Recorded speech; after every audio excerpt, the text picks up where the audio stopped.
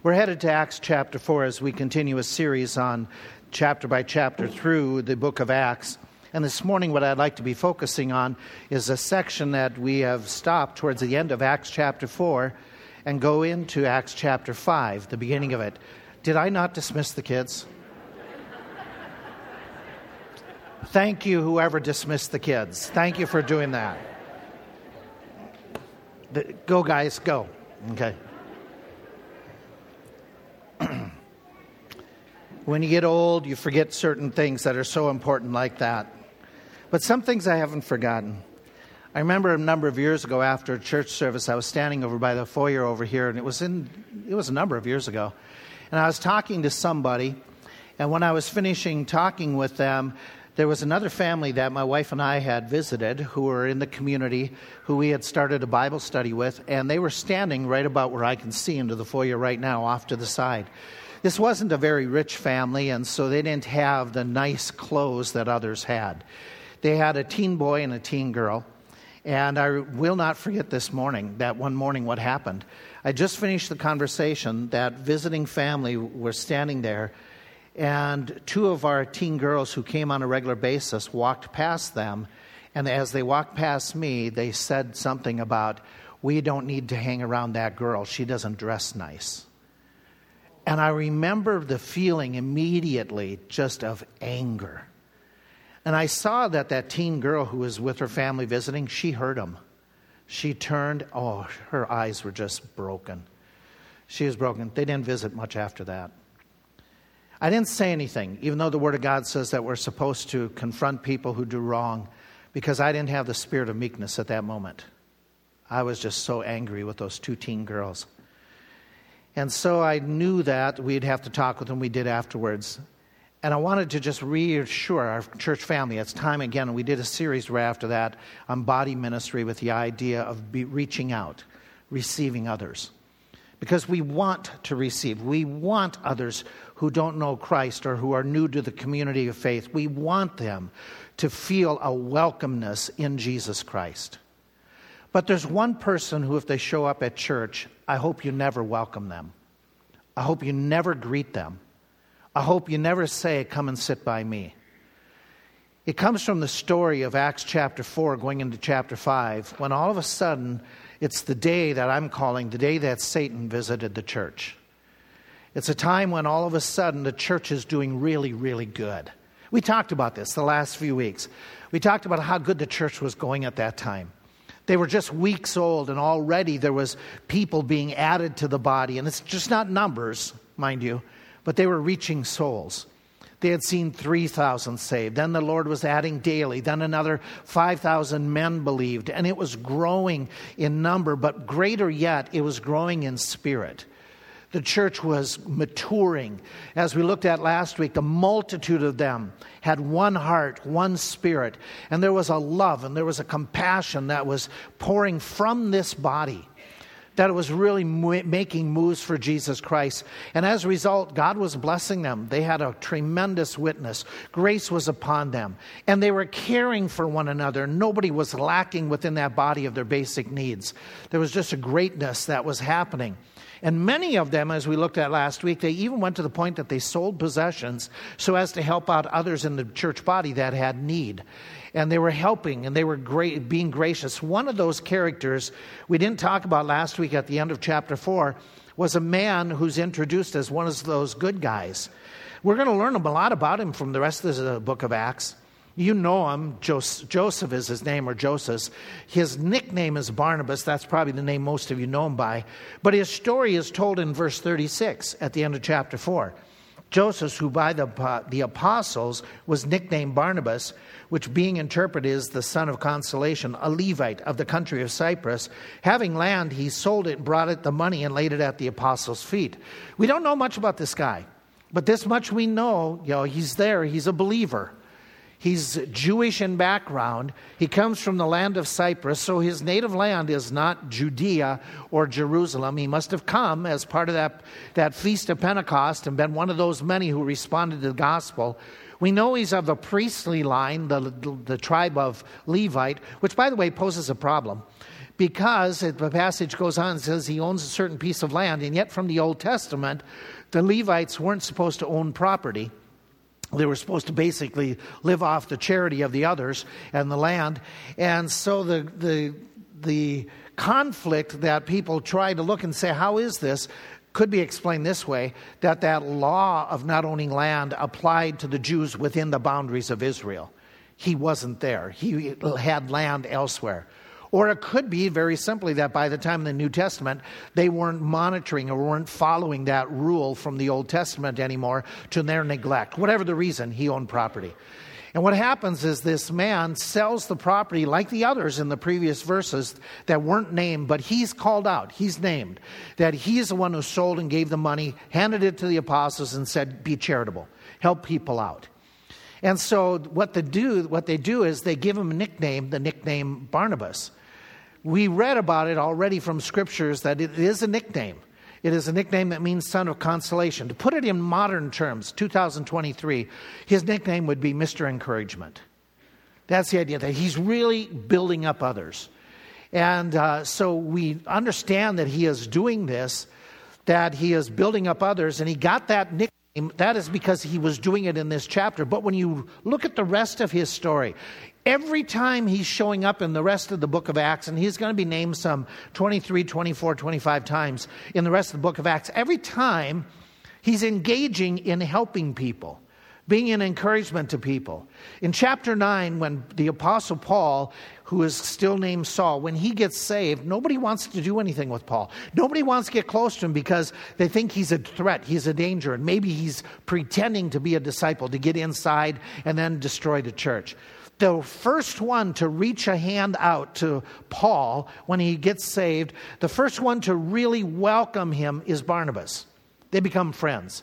And as the story goes along, Barnabas leaves Jerusalem and goes up to Antioch because there's baby Christians who need to be discipled. And he says, somebody's got to teach them. Somebody's got to help them. I'll do it. I'll go and help teach them. And then that leads to him and Paul, who grows over a period of time, gets into the fellowship. Those two are working together, and that leads to them going on the first missionary journey, then the second journey together. And while they're on the missionary journey, they go on that first journey. They have Barnabas' relative, nephew, by the name of John Mark, who ends up writing the Gospel of Mark. They have him go along, but partly through the journey, he's homesick, he's physically sick, whatever reason, he leaves. Paul thinks he abandoned us, and he didn't follow through. And so on the next missionary trip, when they're ready to go, Barnabas says, I want to take Mark again, give him another shot. Paul says, absolutely not. And Barnabas is the one who gives Mark a second chance as an encourager. And then later on, Paul writes about him in Colossians chapter 4 and says, John Mark is profitable to me. He's become a benefit. And basically John Mark owes it to Barnabas. Barnabas is the guy who reached out to help him. He's Mr. Encouragement. That's him. That's Barnabas. That's his story. And I had to pause and ask myself this question. If I got a nickname by the body of Christ, what would it be? I know it'd probably be Mr. Long-Winded by the majority. But in seriousness of saying, okay, what would be your nickname for the way you treat other people? Would you get a nickname of Mr. Consistent or Mr. Up and Down? Would people nickname you Miss Joyful or Miss Discontent? Because you're always finding fault. If you got a nickname, would it be, they would call you the prayer warrior? Or would they call you the panicker, the pouter? If they said a nickname, you are a servant of Christ. Or would it be true to say no time for Christ other than maybe Sunday morning at 10:30? If you got nicknamed, would you be Mr. Humility or Mr. Everybody look at me, notice me? You know, if you got a nickname, could you be called Mrs. Build Other People Up or Mrs. Fault Finder, critiquing, criticizing? You know, Barnabas shows me this, that anybody, not just the apostles, they've been the key to the story. Anybody can become an encourager. Anybody can contribute to helping. It doesn't take much, especially encouraging people, especially the idea of not coming in and just enclosing around yourself and not interacting with people and going out. Encouraging others by befriending, reaching out. It can be done in many small ways. R.C. Sproul is a preacher, author from years ago, and he writes about a time when he was teaching in a Bible college. And as he was teaching, there was one day when a young man came in who was studying for ministry. This young man wasn't normal in the sense of normal like you and me physically. He had an ailment. He had the cerebral palsy. And so his movements were jerky. His speech was slurred. And there was times when all of a sudden his hands would flail or his legs would flail. And he would lose control. And it was very hard for him to walk. But he was a real likable guy and a really good student. But one day he came to Dr. Sproul and he said, I want you to pray for me. I'm really struggling. And he shared his struggle with Dr. Sproul. And Dr. Sproul said, as I was trying to encourage this young man, he said, God taught me a tremendous lesson about little things. He said, I talked with him, shared some scripture, and then I said, let's pray. And I prayed, and the prayer went something like, oh Lord, please help, encourage this young man. And he went on to describe. And he said, when I got done praying, I looked up and the young man started crying and then sobbing. And I said to him, what's wrong? Did I say something wrong? Is there something? He said, no. Nobody has ever called me a man before. This doesn't take much. Some people who are really hurting, it doesn't take much to be an encourager. You can do it. I was reading the account of a little boy. This little boy is on a train, and maybe it would be better and wiser for me to just read you this account so as to get all the nuances. So excuse me, I don't mean to bore, but to get the point across, this little boy huddled so close to the woman in gray that everybody on the train thought he belonged to her. So when his muddy shoes rubbed up against the lady sitting on the other side of the little boy, that woman leaned over and said, pardon me, madam, will you kindly have your little boy put his feet down off the seat? He's soiling the seat of my clothes with his muddy shoes. The woman in gray blushed a little and nudged the boy away. My boy? My goodness, this lad doesn't belong to me. The little boy then squirmed uneasily. He was so small that his feet could not touch the floor as he stuck them straight out in front of him like pegs that were used to hang things on a wall. Then he whispered, I'm so sorry I got your dress dirty. I hope it'll brush off. The woman replied, oh, it doesn't really matter after all. Then as his eyes were still fastened on her, she added, are you going uptown all alone? Yes, ma'am. I always go alone. There isn't anybody to go with me. My dad is dead and my mom, she died just a couple weeks ago. I now live with Aunt Clara in Brooklyn, but she says Aunt Anna ought to help do some things for me, so every so often, when she gets tired, she says she wants to go and find a place to have some fun herself. She's going to send me over to stay at Aunt Anna's place. I'm going up there now, and there's been a time or two that I didn't find Aunt Anna home, but I hope she'll be home today because it looks like it's going to rain. And I don't like hanging around in the street when it's raining. The woman now felt a little uncomfortable. Something got stuck in her throat. And she said, you sure are a little boy, too little to be knocked around this way. Oh, I don't mind. I don't get lost. But I do get lonesome sometimes on the train rides. So when I see somebody that I think I would like to belong to, I scooch up close to her and make believe that I really do belong to her. And this morning I was playing that this lady here on the other side, that I belong to her. And I forgot all about my feet and dirty shoes. That's why I got your clothes so dirty, and I'm really sorry. The woman paused a moment, then put her arm around the tiny chap and snooched him closer to herself. So close and tight that she almost hurt him. And every other woman who had heard the conversation looked and felt as if she would gladly let the little boy wipe his shoes on her very best gown. The lesson that I learned as I watched that day is don't be so short with others. Be sensitive to their needs. How many little boys, and of all different shapes and sizes, do you run across? How many sit near you when we come to worship? How many do you reach out to? How many do you take time for. Well, Mr. Encouragement, he did that. And I would say to you this morning, please, take time this week to encourage somebody. Take time to actually thank somebody for what they've ministered to you. Like here this morning. Take time to thank those who did the music. Take time to thank those who teach. Take time to appreciate those who help with the sound system. You wouldn't like it if you couldn't hear. Take time those who work in the nursery. Take time to thank those who greet, who give direction, who help. Take time to notice somebody when you go out this afternoon, if you're headed for the lunch. And just take time to say something simple like, "You're doing a very good job, thank you." Take time to mention to your coworkers how much you appreciate how they have contributed. Instead of criticizing, find a place to compliment. Take time to put your arm around somebody who's hurting. Stop thinking about yourself and minister to somebody else. That's Mr. Encouragement. That's the good guy in the lesson. But that's not where we started or we want to end up. We want to talk about there's good guys in the church and the church is doing good. But Satan doesn't like that. So Satan, like the roaring lion, he got busy in the book of Acts. Everything was going magnificent. It was wonderful. You had Barnabases that were really actually living out Barnabas. And then Satan comes in. Satan attacks the body. And in fact, he gets a victory here. We read about it in the next few verses. We read about how he comes in as a roaring lion, seeking whom he may devour.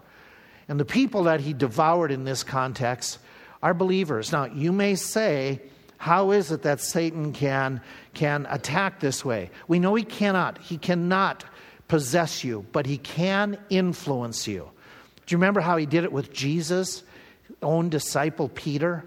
That he got Peter to say to Jesus, "You can't go to Jerusalem, you can't go through this." And Peter tried to stop Jesus, and Jesus says, "Get thee behind me, Satan." Peter wasn't possessed, he was just influenced. He got selfish by Satan's prodding. We know that Satan can use your anger, your upsetness with family or friends or coworkers, that you could give way to Satan by hanging on to that anger. We know that an individual who is in a marriage relationship, that they can be tempted, even in the physical area of sexual activities, that Satan can do this. He can tempt the married or the unmarried in that area. We know that if we don't forgive people the way we're supposed to forgive, we're giving an advantage to Satan. Well, he got an advantage in a different way. In a different way. It's seen in the lives of two people, the bad guys in the story. They're a married couple, Ananias and Sapphira, and we read their story in verse 1 of chapter 5. A certain man named Ananias with Sapphira, his wife, they sold a possession, just like everybody else was doing. They got in on it. They kept back part of the price, his wife also being privy to it, but they brought a certain part and laid it at the apostles' feet. And Peter said, "Ananias, why has Satan filled your heart to lie to the Holy Ghost and to keep back part of the price of the land? While it remained, was it not your own? And after it was sold, was it still not in your own power? Why have you conceived this thing in your heart? You have not lied unto men, but unto God." And Ananias, hearing these things, he fell down and gave up the ghost. Let's clarify who these people were before we go any further. Okay? They are mentioned, the only spot they're mentioned is here. I don't know anything more than you do about them. They're a married couple. They're in the church. They're obviously involved enough that they know what's going on. They're involved in the sense that they know people are giving and distribution is being made. And so they want to get in on this. They have some property. They sell the property. But what they do is this. They bring the monies to the church, and they only bring part of what they have sold it for, but they claim this is all the money they sold it for. The issue is not whether or not they kept part of it or gave part of it. The issue is they lied about it. That's the issue. They weren't forced to give it all, but they lied because, why? Why are they doing this? I don't know. Okay? I don't know. It's not that they were forced to give the money. and then they cheated. They weren't. It's in their power. So it's up to them that they have to, by themselves, make this determination. I know that they were influenced by Satan. Satan filled their heart. Was it because they were craving the accolades that somebody like Joseph was getting? Were they craving the attention? Were they wanting people to say, look at us, notice me? Did they crave a position of prominence in the body and thought that this way, by presenting ourselves as such charitable givers, maybe we will become leaders in the church? Was it because they were just simply jealous of Barnabas? I mean, Barnabas was so close to the apostles that they give him a nickname. Maybe they didn't like that. Maybe they wanted to be closer to the apostles than Barnabas. Maybe they wanted a nickname. They wanted to be commended. I don't know. I assume all of that is part and play here. But Satan filled their heart to the point that they were hypocrites. They were pretending to be one thing, but they were actually another when I came to the church service. So what happens to them? We read this. And Ananias, hearing these things, that is, Peter says to him, how Peter knew the Spirit of God reveals this, I'm not sure. But Peter confronts him and said, Ananias, is it true? Are you going to keep up this lie? And Ananias, he holds to it. And he gave up the ghost, and great fear comes upon him, upon the body. So after Peter confronts him, Ananias is still insistent, and God kills him. Now that's quite the church service, where somebody drops dead in the middle of the church service because they were a hypocrite. That all of a sudden, boom, instantly. And how would you react if you were sitting in that church service and it was known he lied about his offering and God killed him? How would you respond? I would kind of hesitate. What am I going to put in this offering next time? I want to be really careful. But there's more to the story. It says one time, great fear. It's going to say it again, because as the story goes on, Ananias is the guys that are there. It says they arose, they wound him up, and they burial wrapped him. And they went out and buried him. And after that, it's about the space of 3 hours, his wife shows up. She doesn't know what's happened. I don't know why she doesn't know. Didn't she get the text that her husband died? I don't know. I do know this. Burials in Bible times, they were done quickly. They didn't delay. And I know this, that, you know, she wasn't there in the church service. Did they know where she was? Was she on a trip out of town? Was she just showing back? I don't know. Neither do you. But I do know this. His death was not a good situation. It was clearly God's judgment. Therefore, I think all of us would agree that if somebody died in that manner, we would probably be very quiet and discreet and kind of just take him out the back door. We wouldn't publicize, and we wouldn't say, let's have a celebration of life service for him. That there was just, again, what is the overriding emotion right now in the church? Fear. Fear. What do we do with this? You know, should we, remember you're Jewish, should we even touch this body? Okay, what should we do here? And so I can imagine the entire group got very quiet about it.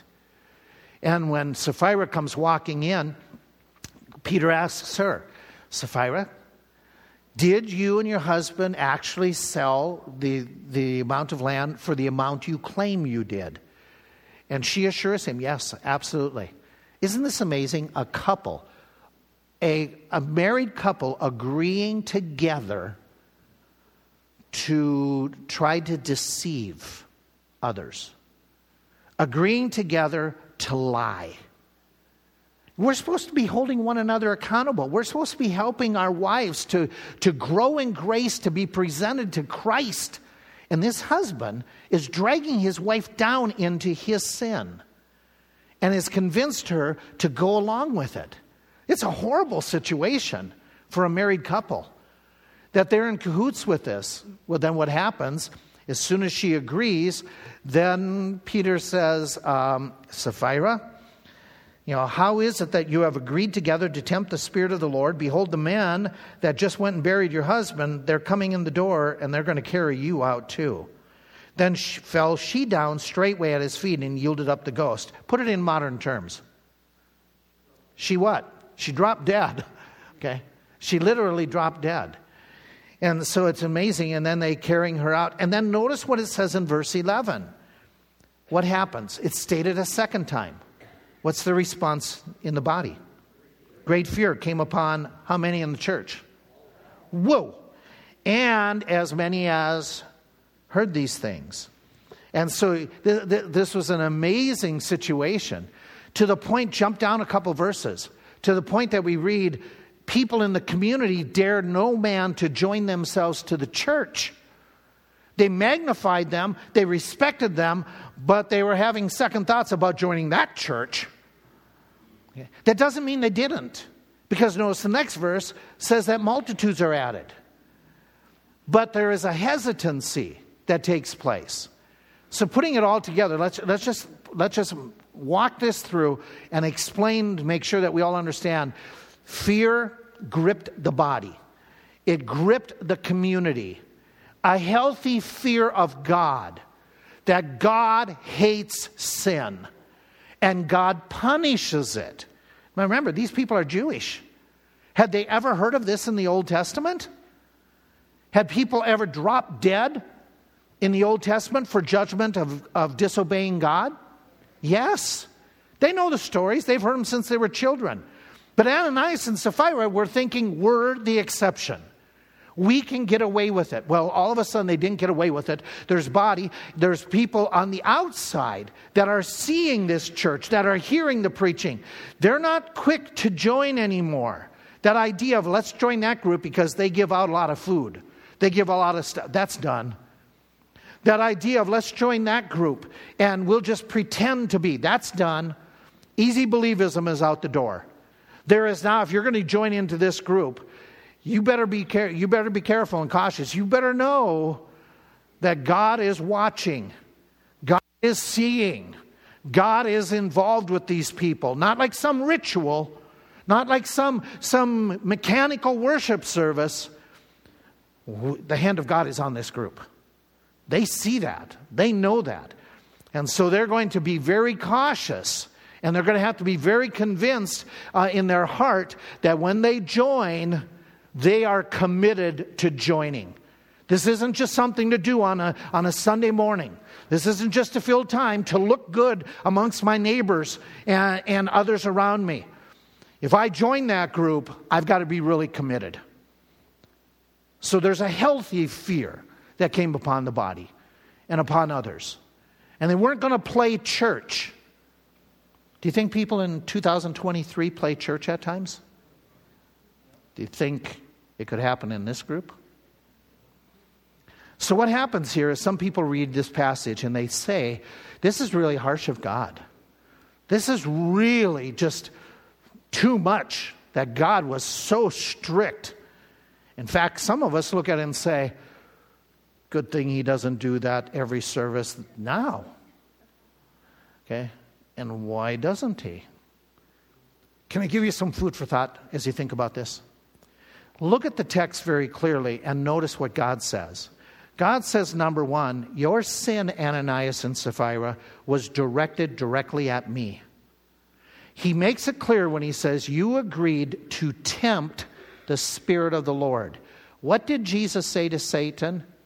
Thou shalt not tempt the Lord thy God. But here, God is saying, you're tempting me. You're testing me. You're trying me. You have not lied unto people, but in your pretend, you have lied unto God.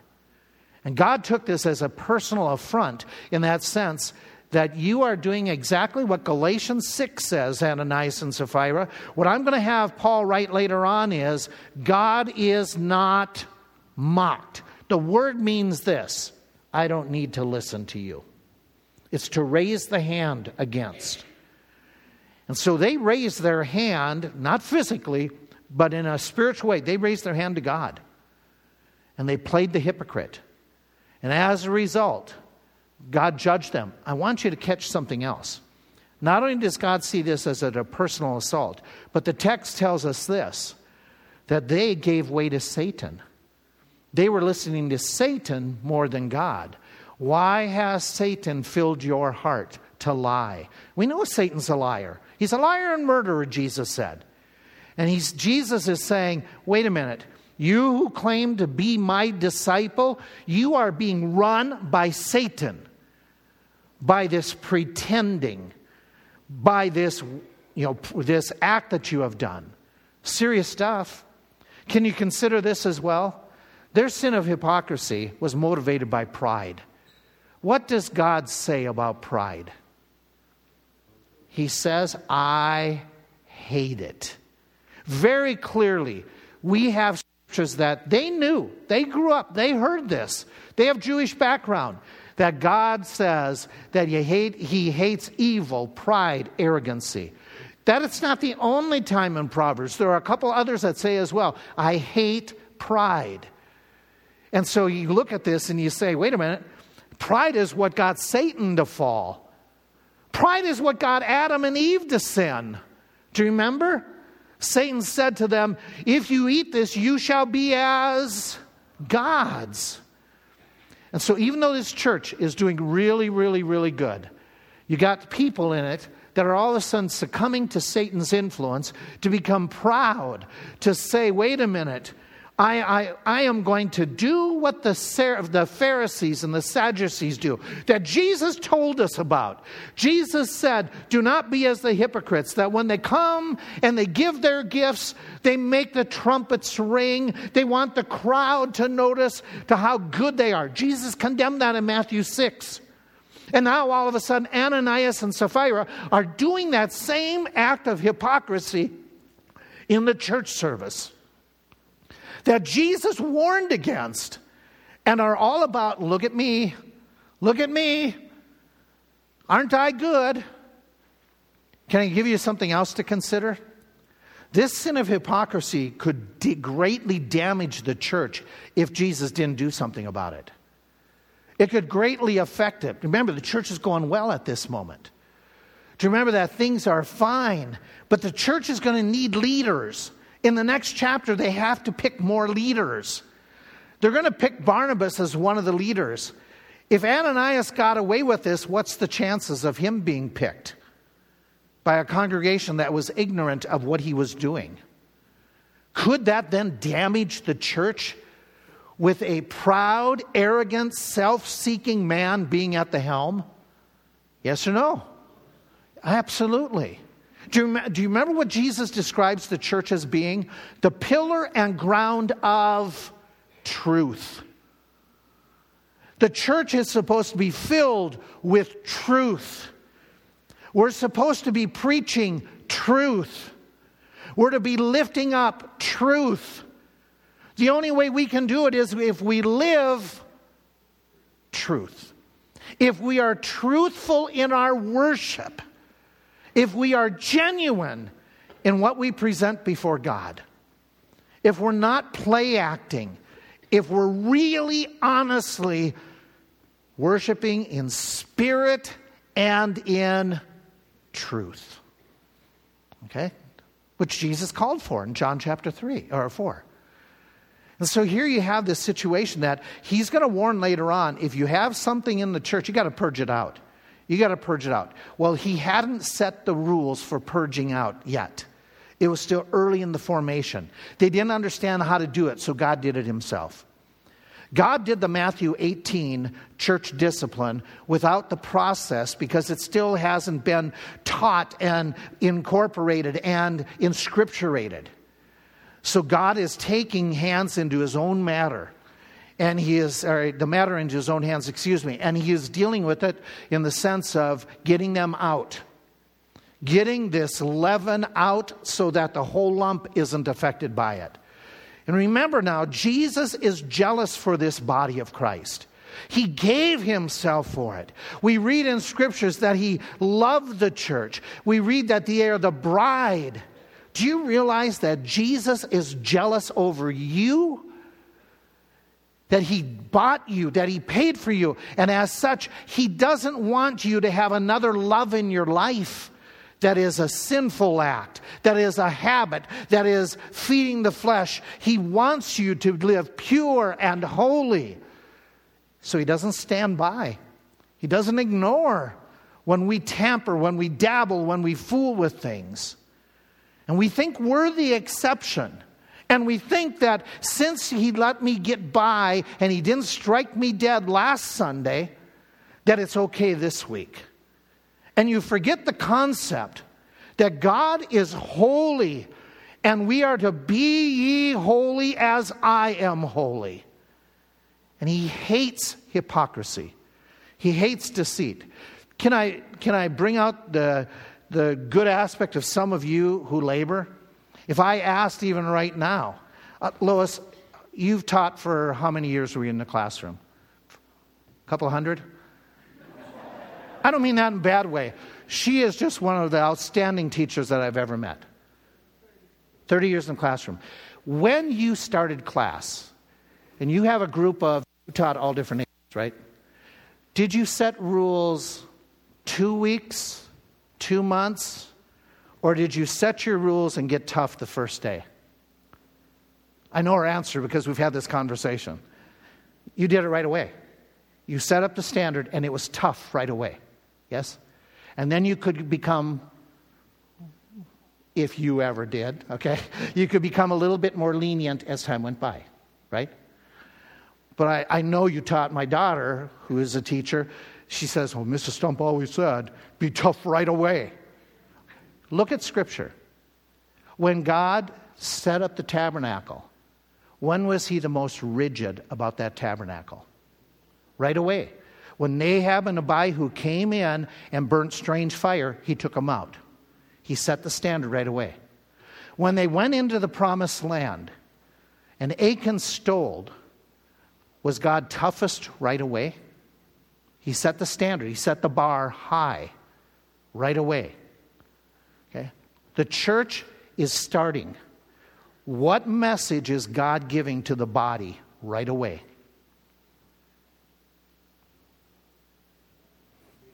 Do whatever you want. I don't care if you are one thing on Sunday and another thing Monday, Tuesday, Wednesday, Thursday, Friday. Is that the message? Or is the message very clear? Don't play the hypocrite. And you know the word hypocrite, right? Back in Bible days, what did it mean? It meant play acting. The actors were called hypocrites. That's where we get the word. Somebody who's play acting. Somebody who has a mask on. And in this text, the message is very clear to the New Testament church at that moment. At that moment, God is saying, I want you to be real. I want you to be truthful. You don't play act. Arthur Conan Doyle, writer of Sherlock Holmes, he was a prankster at times. So what he did is he pulled a prank on 24 of his really good friends who were public figures, who were well-esteemed individuals, who were men who were in charge of business and politics and different things. And he sent them an unsigned telegram to 24 of his friends. The telegram read this: flee at once, all is discovered. It's all it said. Within 24 hours, 12 of them had fled the country. If all of a sudden you got a message, you got an email that said, we've discovered on your internet what you've been doing, how would you respond? I don't know what they're talking about. Oh no, what if they tell others? What about our life that we hide from God, which we don't, but we come and we worship and we say, God, you just got to take me the way I am. I'm good enough. And we mistake God's patience for his approval on playing the hypocrite. But the Word of God says you reap what you sow. The Word of God says the Lord shall judge his people. And it is a fearful thing to fall into the hands of the angry God, the living God. The Word of God says even if we do communion wrong, God can take physical destruction into our life. He can mete out even a sin unto death. But we don't think that way anymore. We have gone the way of the world that almost has the idea that God is impotent, God is unaware, and God doesn't care, and he's a man who's too busy to be watching what I'm doing. But that's not the truth. God sees us. God watches us. God can be quenched or he can be delighted by the way we act and respond. Which is it this morning? Are you an individual that is delighting God's heart or disappointing him? And he warns us in Scripture, he says, even in the smallest areas, if we would judge ourselves, we would not be judged by God.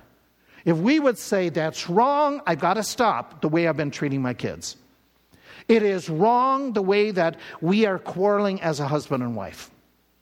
It is wrong that I am taking from my employer. It is wrong I'm not giving a full day's work. It is wrong the way that I have been gossiping about others. It is wrong the stories I tell, the words I use. It is wrong the things that I've been looking at in private and in secret. It's wrong. And it's got to stop. God hates it. God is against it. And if I fear the Lord, I need to understand I've got to stop. Because it'd be fearful to fall into the hands of a living Lord who would discipline me. So what do we do with this whole story this morning? Well, the positive is realize that God honors and God blesses the person who strives to be an encouragement, to be a blessing, to be a truthful servant. God will bless you if you do that. If you say, I will go out of my way to be an encourager. I will help build up others. I will engage in others. I will become a good example to others, like Barnabas does. He even realized that as an individual in the church, his example was affecting others. So make a good example. I was reading the story about a Bowery missions. And in this missions that they were doing, there was a guy who would come by once in a while. His name was Joe. And Joe was one of those drunks who was a mean drunk. He was just vulgar and just, hurtful and engage others on the street in street fighting and all kinds of evil things. And he came to the mission and would mock it. But one time he came, he listened, and he responded to the gospel. He got saved. After dozens of times, he got saved. And when he got saved, they said he changed. His language changed. His attitude changed. He wasn't this mean. He wasn't this guy on the streets you try to avoid. Instead, he was kind to others. And he dedicated himself to working at the mission. He's the guy that would all of a sudden clean up that which men spewed because they were drunken. He was the guy that would go into the bathrooms and clean them up after drunks used the bathroom. He was the guy that they found then in the days and the weeks later. Joe was the guy who was giving baths to guys who desperately needed, helping them to get into a bed when they didn't even know where they were, feeding some who were too frail and feeble because of their addiction. So that went on for weeks and months, and Joe was consistent and gracious and loving and serving and helping others. And one day, one of his buddies came in, and as the service was being preached, the preacher thought, he's sleeping, he's intoxicated. But when he gave the invitation, that buddy of Joe's came right to the front, knelt down, and started weeping and sobbing. I need to repent. God, I need to repent. So the preacher got down next to him, and he heard him say, God, make me like Joe. Make me like Joe. And the preacher said, you mean you want God to make you like Jesus? And the man looked back and says, is he like Joe? If somebody prayed this morning for change, would they say, make me like, because of your consistency, your example, your graciousness? We have a lesson here that stands out, that we've got to beware. As a body, we got to understand this. When things are going good, Satan's not going to stand by idle. He's going to attack. When family's going good, Satan's not going to like it. When you're witnessing and sharing the gospel, Satan's going to do what he can to use you, to use me, to divide, to bring in to this body stain, taint, destroy purity. Satan's alive and active. And you and I do not want to become what he wants us to become. We don't want to be hypocrites. Which brings me to this thought. God does not turn a blind eye to hypocrisy. We need to eradicate that from our minds. We need to realize that God has high standards. He doesn't change them because you're special or I'm special. He has standards, and even when we are influenced by the devil, that doesn't excuse us. That doesn't say, oh, wait, the devil made me do that. God holds his children responsible for the decisions they make. Think that through. Because in our society, you are told constantly you're a victim. You can't help what you do. Yes, you can. You are a believer in Christ, and I can do all things through Christ, which strengthens me. Just because you grew up in an abusive home, that doesn't mean you have a green card to be abusive. Just because you grew up in an environment where there was addiction, that doesn't give you the green light to be one of addiction. Just because you had family that did things to you, that doesn't mean we are responsible for the decisions we make. God holds us responsible. And so we don't want to play the hypocrite. If we do, there's going to be conviction, there's going to be challenge. This could be the conviction right here. And if you ignore it, there could be chastisement. So that brings us to the fourth lesson. The fourth lesson is you have a choice to make. You got a very personal choice to make. Become a helper or become a hypocrite. Do a Barnabas or do an Ananias and Sapphira. The choice is yours. The consequences, it's going to be on yours. The blessing or the conviction. Which one are you right now? Which one will you be this week? There's a hymn that we sing, and we should sing really, really carefully. It's Search Me, O God. And so this morning I'm going to ask you to sing this with me, but with truth and honesty in your heart. And if you're here this morning and you need to talk with somebody, we're going to have some folk go over here to the side door. They'll be ready to counsel, to help. And go there. Get some of that help. But do not harbor, do not hold on to, do not say God doesn't care. He does. The question is whether you care about God. Search me, O God.